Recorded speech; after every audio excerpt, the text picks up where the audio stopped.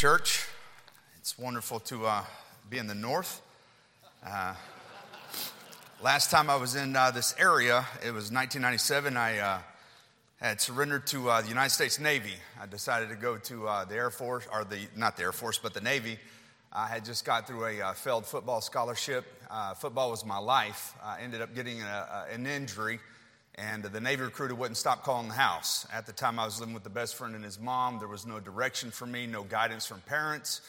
So I decided to join the United States Navy. And so I went to boot camp in New Great Lakes.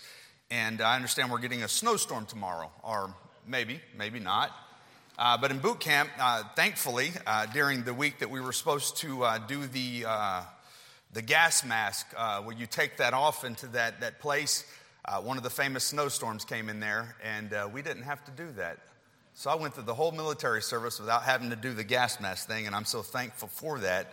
But don't judge me, please, on that. But if you would turn your Bibles to Luke chapter 5. Luke chapter 5. I have a question for you tonight. Who in here would like to have more faith? Don't raise your hand. I'm sorry, I should have said that part. But who in here has ever thought, I really would like to have the kind of faith that would move a mountain? If there's a mountain in my life or something in my life, this is the kind of faith that I want to exhibit in my life, that I trust God so much, that I follow Him and I love Him, and I just have so much faith in Him that mountain be removed. In Matthew chapter 17, there's a man who had a son that was a lunatic, and he came to the Lord. Matthew chapter 17 and verse 15, and it says this, Lord, have mercy on my son, for he is lunatic, and sore vexed, for oft times he falleth into the fire, and oft into the water. And I brought him to thy disciples, and they could not cure him. Then Jesus answered and said, O faithless and perverse generation, how long shall I be with you? How long shall I suffer you? Bring him hither to me. And Jesus rebuked the devil, and he departed out of him. And the child was cured from that very hour. Then came the disciples to Jesus apart and said, Why could we not cast him out? And Jesus said unto them, Because of your unbelief. For verily I say unto you, if you have faith as a grain of mustard seed, you shall say unto this mountain, Remove hence to yonder place, and it shall remove, and nothing shall be impossible unto you. This is the kind of faith that I long for.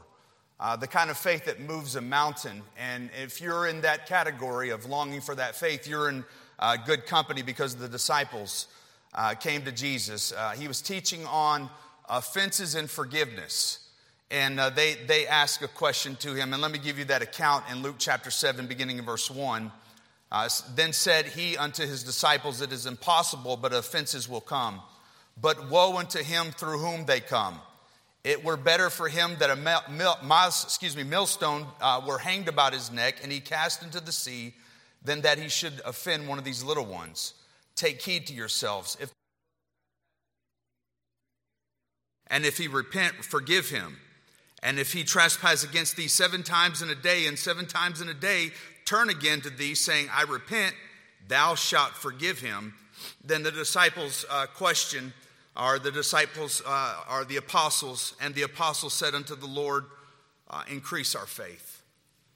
To have our faith increase. And if I had a desire tonight, that not only my faith, by preaching this and studying this, that my faith would be increased, but my desire that every brother and sister in attendance tonight, that your faith would be increased.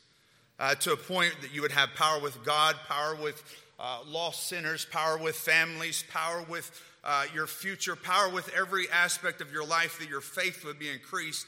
But how is that going to take place? The only way that your faith is going to be increased is by the power of God, by the power of the Holy Spirit, and by the Word of God. The Bible says, faith cometh by hearing, and hearing by the Word of God. Hearing what the Word of God says and listening, not just with your ears, but with your heart, this is going to increase your faith. In my Christian life, there have been many times as I'm reading my Bible or just growing in my faith and looking at the Scriptures, then there's been some times that Scripture has really stood out to me. I don't know if you know what I'm talking about, where you're reading your Bible in your home or your office and you see one of those verses you've never seen before, and all of a sudden there's this little revival. You're looking around, wow, what is this? And you go and you're excited and you go tell your spouse or some loved one and they're like, oh, I've already seen that before. No, don't say that. This is exciting. This is exciting what I've seen. And there are a couple of times that my faith just went just a little bit higher because of what I've seen in the Word of God. For instance, one of them I was contemplating on the Trinity. And I would ask this, that you don't contemplate too much on the Trinity. God is one God manifest in three persons. Take that by faith. You start chasing a rabbit hole of getting deep into that doctrine, you're going to get yourself in a lot of trouble. He is one God manifest in three persons. So I'm reading the book of Genesis. I come across Genesis chapter 1 and verse 26, and this is what it said. And God said, let us make man in our image after our likeness.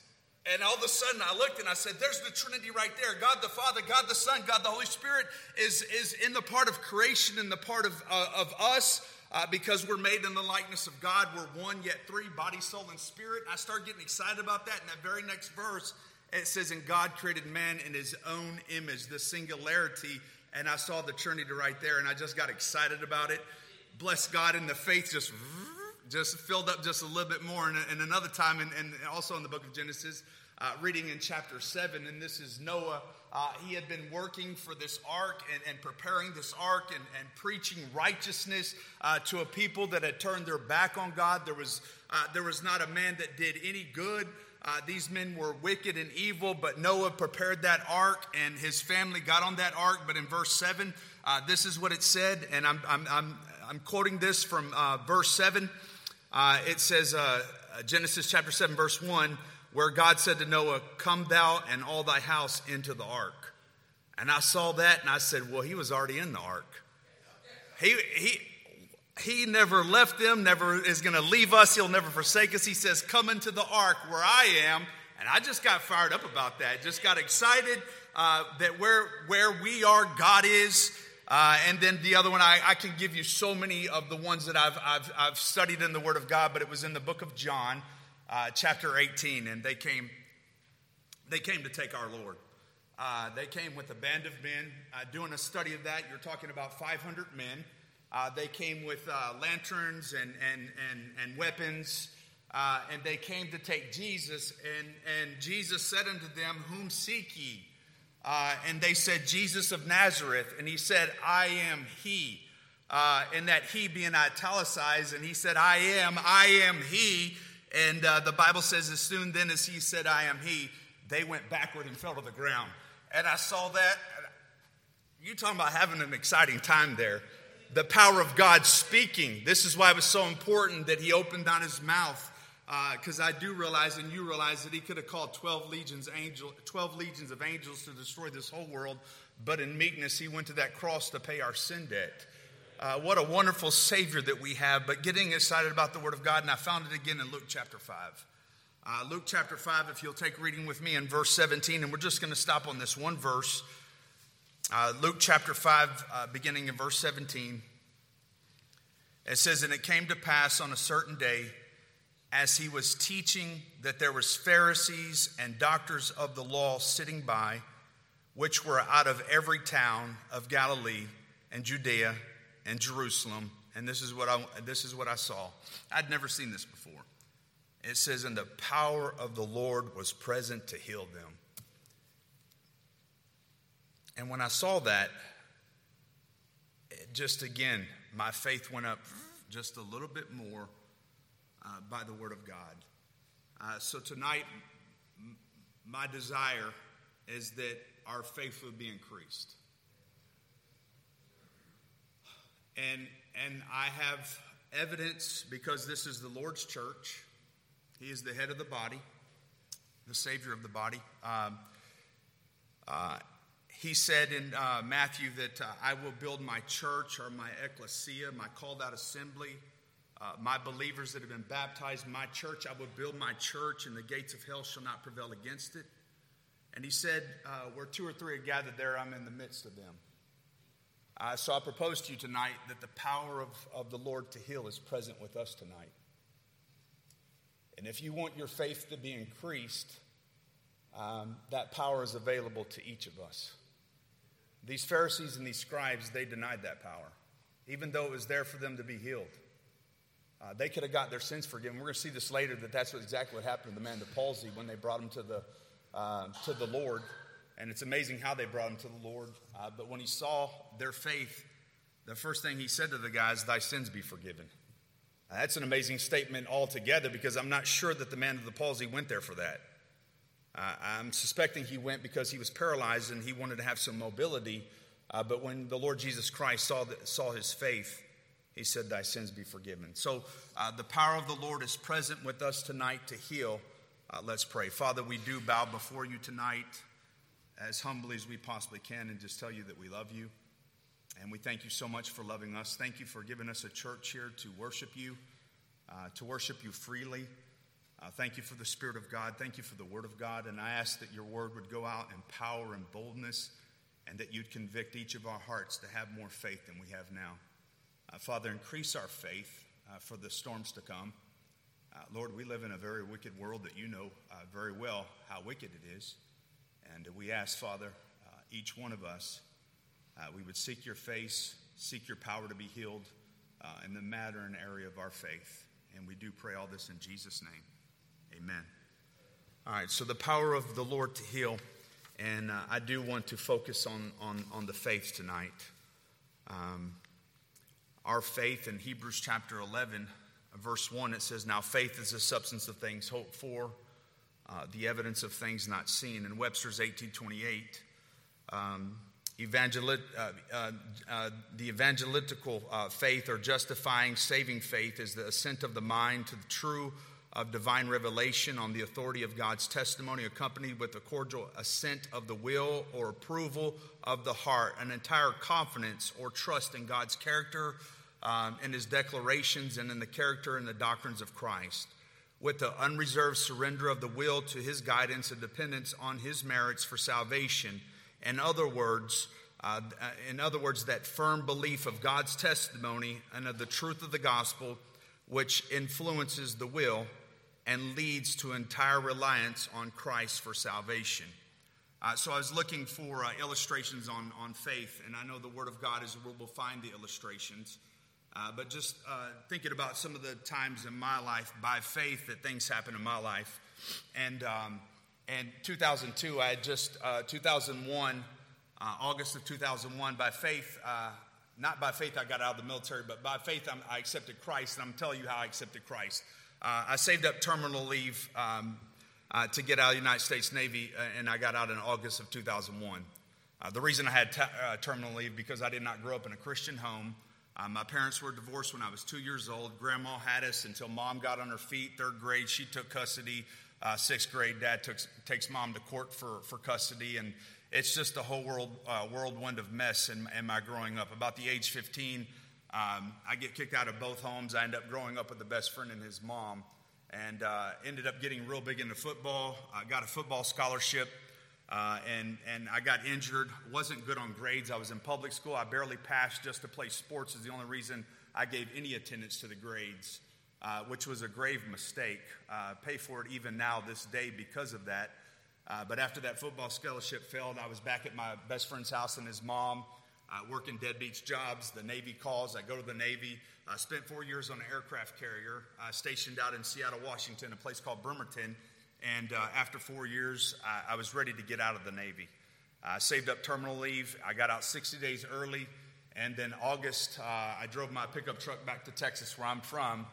And the very next month, I turned on the television. It was around September 11th, turned on the television, and I watched a plane run into a building. And it shook the core of my existence. I got very patriotic. I got very sad. I began to weep. I also began to be fearful because I didn't want to go back to the aircraft carrier, but I was willing to, didn't want to. And then a second plane hit, and this whole time I had grown up Catholic. I was immersed in the Catholic religion from my grandmother. I spent my whole life doing this stuff and praying to a false god. My whole life was trusting in an imaginary balance system that God in the sky had created, that somehow my good was going to outweigh my bad, and just by the skin of the teeth, because of who I was, God would never send me to hell. but I was completely wrong about that. After 9/11 happened, God began to wake me up, and I'm thankful, not for 9/11 per se, but I'm thankful that he used an event like that. Those terrorists thought they were doing great damage to kill infidels, at least they thought, when there were people all across this country that took Christ as their Savior because of that incident, and because of that, thousands of people have come to know Christ as their personal Savior. But nonetheless, I got a job at a refinery there in Texas. And one day a man asked me, he said, because I had a crucifix. I had friends that were from Mexico. I had Spanish friends, and they brought me back a black rope with a black cross with some paint on it. And I wore it as a Lucky's rabbit foot or something. I had that as protection, if you will. And so the brother that came to me was an independent fundamental Baptist. And he asked me one day if I died, did I know for sure I'd go to heaven? And I remember getting a lump in my throat. I did not know for sure I'd go to heaven, but I was concerned about that. And he said at lunchtime, can I teach you what the Word of God says? And I said, that will be fine. But at the time, I was so lost and just undone and all these things. And so my mind just couldn't fix on anything. And so I remember the first verse that he began to teach me was Romans chapter 3 and verse 23. For all have sinned and come short of the glory of God. He said, tell me what it means. So I read that. For all have sinned and come short of the glory of God. He says, what does it mean? And I said, I don't know what it means. He says, well, go ahead and read it again. Okay. For all have sinned and come short of the glory of God. He said, tell me what it means. I don't know what it means. He said, would you read it again? Okay, but I'm struggling here. I'm starting to get a little irritated and agitated. So I said, okay. For all have sinned and come short of the glory of God. He says, what does it mean? And I kind of chewed him out at that point. I said, look, you're the Bible guy that wants to teach me the Bible, and you're sitting here asking me to teach it to you. Why don't you go ahead and tell me what the verse means, because I'm struggling over here. And Brother Miguel, I'm thankful that he did this, but he said, would you read it one more time? I said, read it one more time.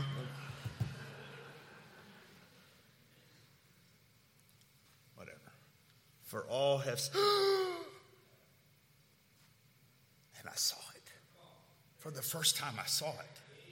And I was like, tell me more. Tell me more. You're talking about the Catholic priest, the Pentecostal guy, the Baptist guy. All these people have sinned and come short of the glory of God. What needs to happen at this point? And so for the next 6 weeks, Brother Miguel would teach me the Word of God. I got in a conviction of the Holy Spirit of God. And one morning, driving to work, hearing a gospel presentation on the radio, I pulled up to a red light with tears in my eyes. And I cried out to Jesus Christ, would you save me? Would you forgive me? Would you take me to heaven when I die? And I got born again at a red light.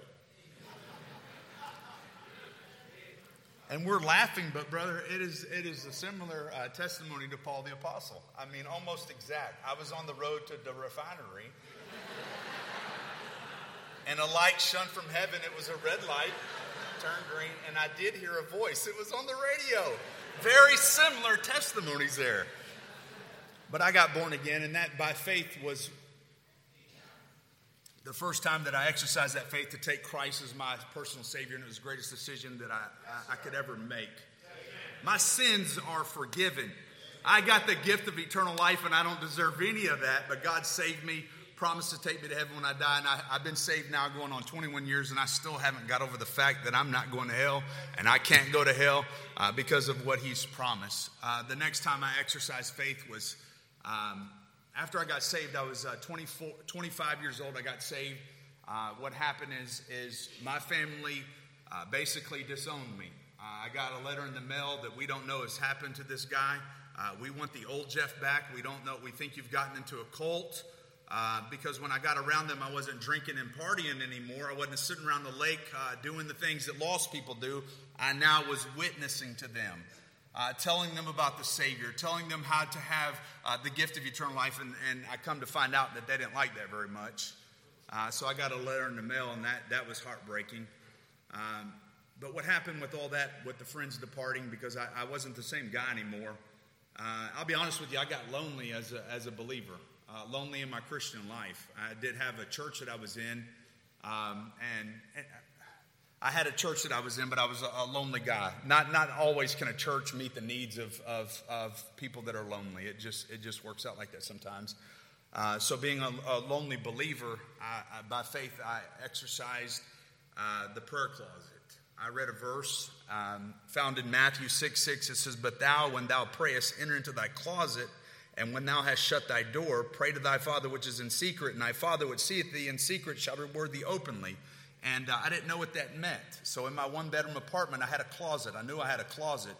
So I went in there and I took my golf clubs out, and I took my suitcases out and moved that. And there was a little string on a light bulb, and I pushed that. I closed that door, and I got down on my knees, and I said, "Father, would you please give me a wife? Would you please give me a family?"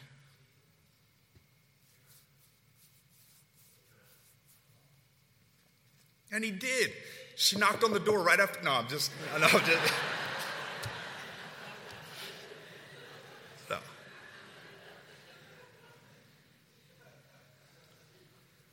But I have a wife, 3 kids, and God is faithful. Even when we're not, He is. God is faithful. Then surrendering to full-time service, a missionary, Joe West from Austin, Texas, Capital City Baptist Church, came in, and he always would put shoes from famous preachers. You'd probably name the famous preacher. He had shoes from that famous preacher, and he had a life-size offering plate. And the whole premise of that was not just your billfold, but you step into the offering plate. And that's when in my heart I surrendered everything to God. One afternoon I was jogging, and it dawned on me. I was about the age of the Lord when he died for us, and I said within my heart, "Lord, you gave your life for me. I now, with all of my life, live your life through me. My life now belongs to you. Use my life for your glory." But by faith, surrendering everything to God, and then the call to preach, doing my devotions one morning, and read that verse in John chapter 6, verse 27. I'm not getting into all that other than it says, "Labor not for the meat which perish, but that meat which endureth unto everlasting life," laboring for the wrong thing. And I surrendered to preach at that point. And then not long after that, by faith, we quit the job at the refinery. We put the house up for sale, and we moved to Alabama in 2013 by faith. And by faith for those years, by faith we go out and we try to share the gospel with folks by faith. So our faith to be increased, the power of God to heal is present with us. We get back into our passage here, and we see the faith of persistence. In verse 18, "And behold, men brought in a bed a man which was taken with a palsy, and they sought means to bring him in to lay him before him. And when they could not find but what way that they might bring him in because of the multitude, they went upon the housetop and let him down through tiling with his couch into the midst before Jesus." And I can only imagine this display of faith and these 4 men. In another passage of Scripture, I believe it's Mark, it says he was born of 4, which means there were 4 men. And we don't know if this was family members, if this was friends, but we know that a man was paralyzed, and 4 friends had faith that when they saw the multitude of people, they must have been from Alabama, because they said, "Hey, let's get on the roof. Let's go up another way." But they weren't going to be denied. They exercised that faith. And I can only imagine being in that house, that multitude, and having the mud come down, and being a discerner, what's going on here? Looking around, all of a sudden a hand probably sticks out through that tiling. What is going on here? Next thing you know, there's a body that drops down right before the Lord. You say, well, how do you think that it dropped down? I don't think the sheet was that long to drop them all the way down. I mean, how long were their arms and how long were the sheet? I just don't know. I think they dropped the guy before Jesus, and he saw the faith of these men, and he said, look in verse 20, "And when he had saw their faith, he said unto him, Man, thy sins are forgiven." And that's when the scribes and Pharisees began to reason, saying, "Who is this which speaketh blasphemies? Who can forgive sins but God alone?" But when Jesus perceived their thoughts, he answering said unto them, "What reason ye in your hearts?"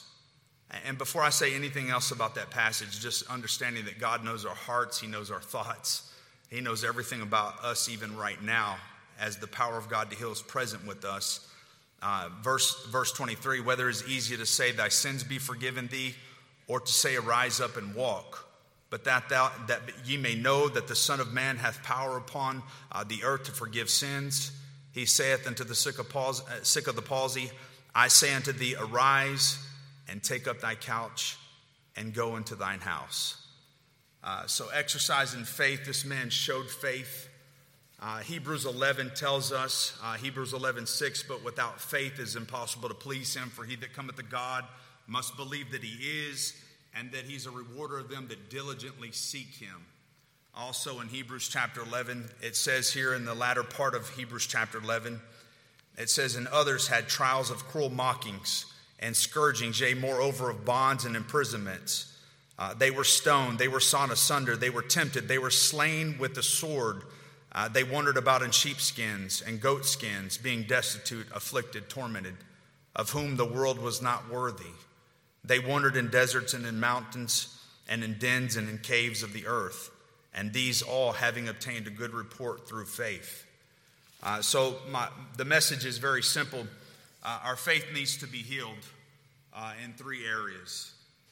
The faith of the trials of life, our faith in the temptations of life, and our faith in the testimony of our life. That's where our faith needs to be healed. The trials of life. As you know, it's embarrassing sometimes for preachers to talk how wicked our world is. To stand here and talk about the transgenderism and the homosexuality and just the wickedness of murder and abductions and killings and slayings. We live in a wicked society that is anti-Christ.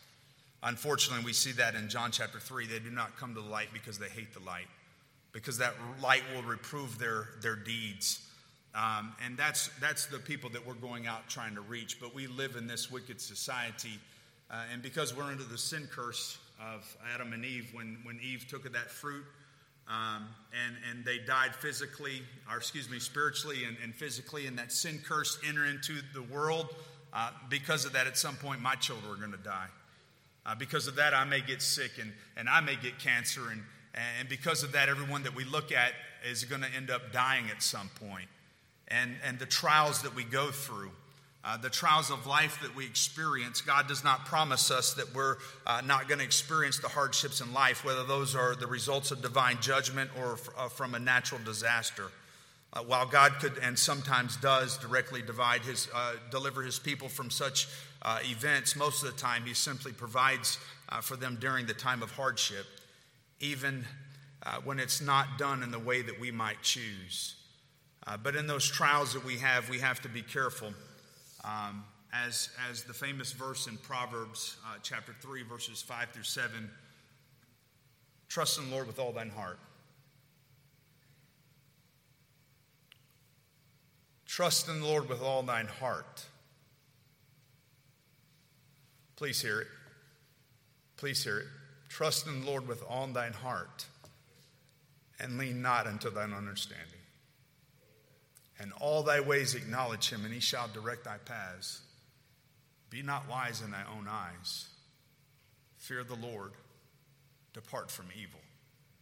Trusting in the Lord with everything that we have, no matter whether it be good, whether it be bad, we trust in the Lord no matter what happens in our lives.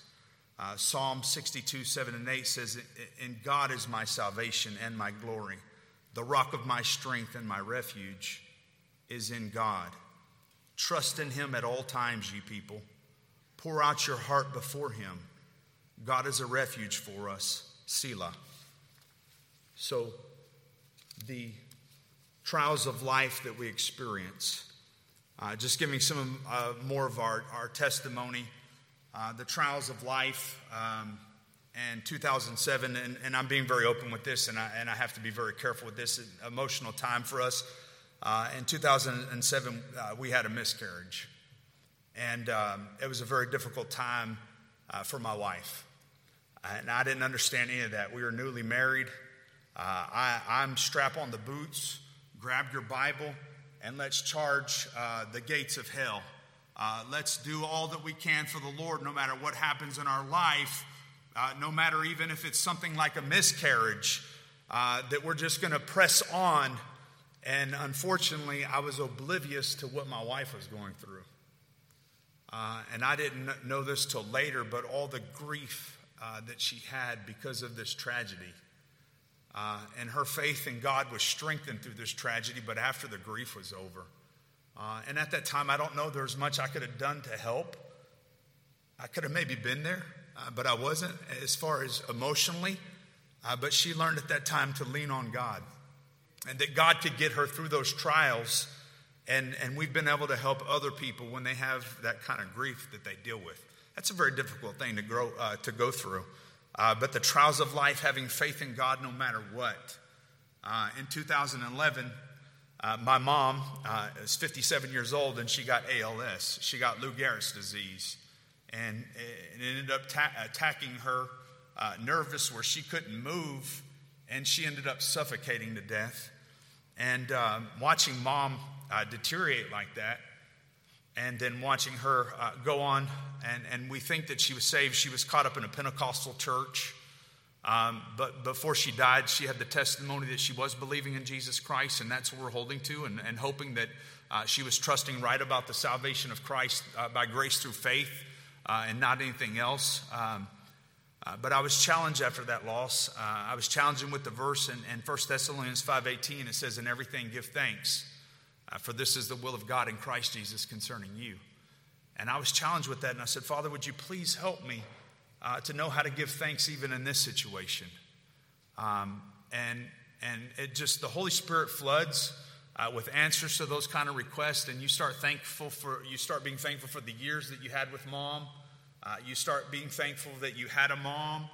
Start being thankful that she only had Lou Gehrig's disease for 8 months, and the Lord called her home, that she didn't have this disease for such and such. But just being thankful and learning through these trials for our faith being increased, or our faith to be healed, that we would have a successful walk with God. Because without faith, we can't please Him. It's an impossibility to please God without faith. Matter of fact, we're going to see in the next point that when we don't have faith, Romans chapter 14 says, whatever is not of faith is sin. When we're not thankful, and when we are, the Bible tells us, be careful for nothing, but in everything by prayer and supplication, with thanksgiving, let your requests be made known unto God. And we find ourselves anxious or complaining, or are not careful to give God praise for every situation in our life. All of a sudden, we're not doing this by faith, and we're deceived that maybe sin has entered into our life because it's not by faith.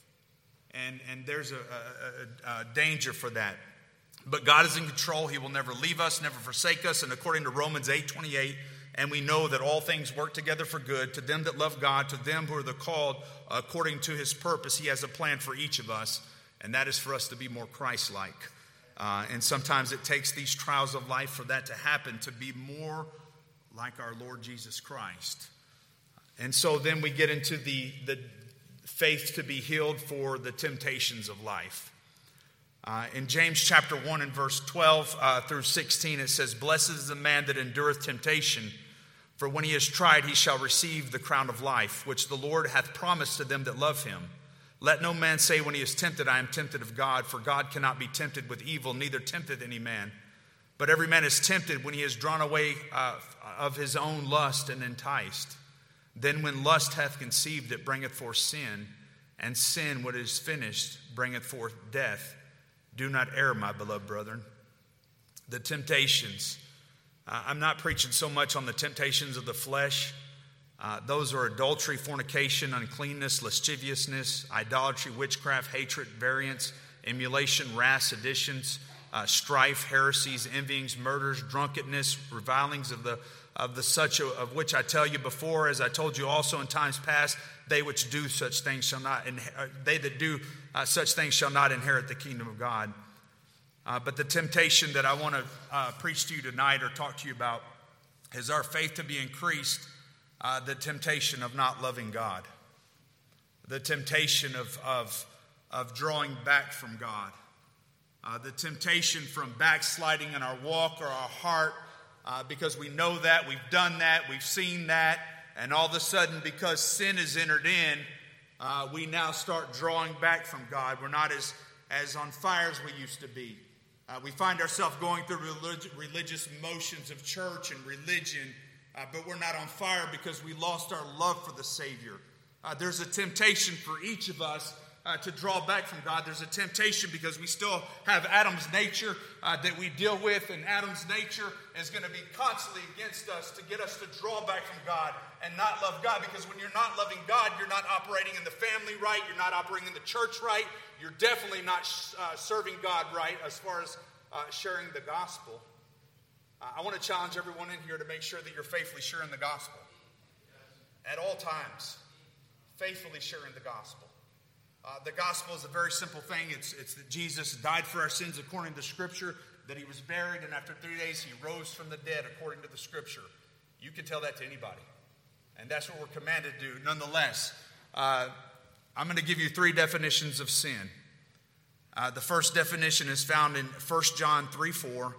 Whosoever committeth sin transgresses also the law, for sin is the transgression of the law. Turn with me to Hebrews chapter 3, if you would. And I'm reading these definitions of sin. Whosoever transgresseth the law whosoever sin transgresseth also the law, for sin is the transgression of the law. All right, so when we're commanded to love God with all our heart, soul, mind, strength, all that, and we don't do that, then we have sin in our life. James 4:17 says, therefore to him that knoweth to do good and doeth it not, to him it is sin. Therefore to him that knoweth to do good and doeth it not, to him it is sin. And again in Romans 14:23, for whatsoever is not of faith is sin. Look at Hebrews chapter 3. Hebrews chapter 3, and this is the warning about not loving God or drawing back from God. And before we read Hebrews chapter 3, Hebrews chapter 10 tells us, now the just shall live by faith, but if any man draw back, my soul shall have no pleasure in him.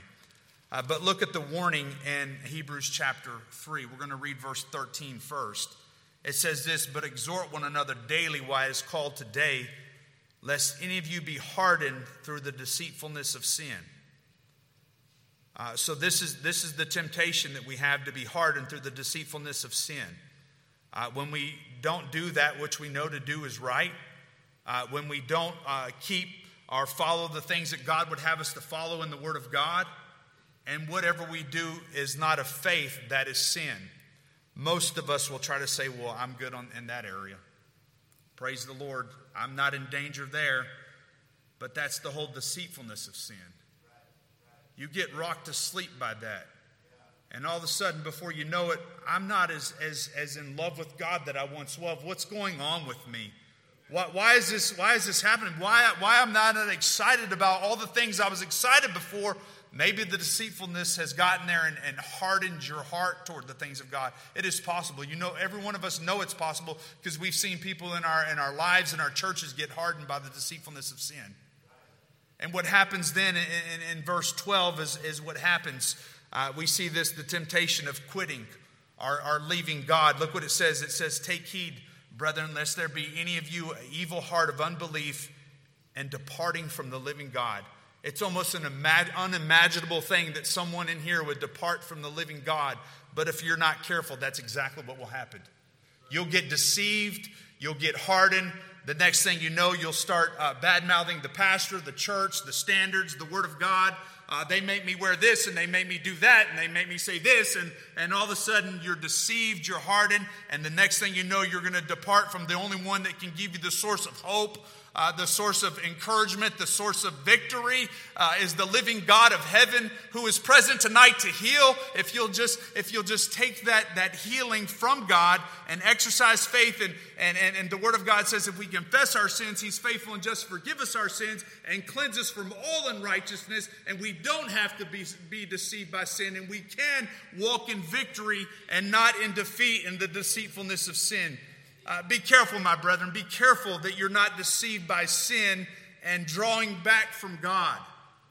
This world is not your friend, and I don't care how long you've been saved. I don't care what position you are in. You need to protect yourself from the things of this world. It will deceive you. It will draw you in, and the end result is you'll stop loving God. And if you don't believe me, you can ask Brother Demas. He departed from Paul because he had loved this present world, and we're instructed, love not the world, and neither the things that are in the world. If any man love the world, the love of the Father is not in him. In Jude 20 and 21, it says this, but ye beloved, building up yourselves on your most holy faith, praying in the Holy Ghost, keep yourselves in the love of God. This is an action that we do. God will never leave us or forsake us. God will never stop loving us. Nothing can separate us from the love of God, but we ourselves can fall out of love with God. So Jude tells us, keep yourself in the love of God, looking for the mercy of our Lord Jesus Christ into eternal life. And then what about the testimony of life? The testimony of life. Our faith needs to be healed for our testimony. If you'll go back to Luke chapter 5.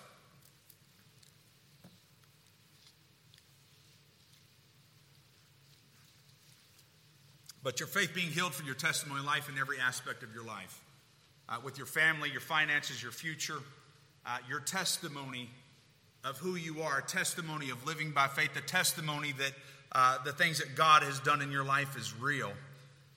Luke chapter 5, after the Lord Jesus Christ, read verse 24 again.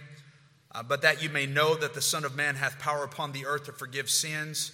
He said unto the sick of the palsy, I say unto thee, arise and take up thy couch and go into thy house. And immediately he rose up before them and took up that where he lay on and departed to his own house. Look what it says, glorifying God. This is his testimony. This man's faith was increased so much because he did, the power of the Lord was present to heal, and he exercised that faith to receive that power to be healed. And verse 26 says, and they were all amazed, and because he was glorifying God, they were all amazed, and they glorified God. And were filled with fear, saying, we have seen strange things today. Your testimony of faith is so important. The testimony to on purpose do the revealed will of God in your life. You will not know the unknown will of God until you do the known will of God. Giving, loving, sharing the word of God, being faithful to church, making sure that bitterness is not in your heart.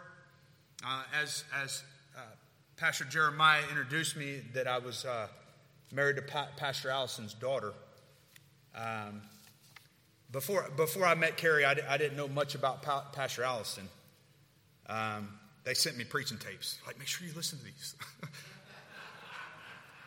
And I did, and I was like, yes, this is awesome. But what happened is I began to correspond with Carrie. Of course, her dad would be careful who he allowed her to marry, as I will with my daughter. Matter of fact, I was joking the other day that I wish I would have put her middle name as Smith just to drive my future son-in-law nuts.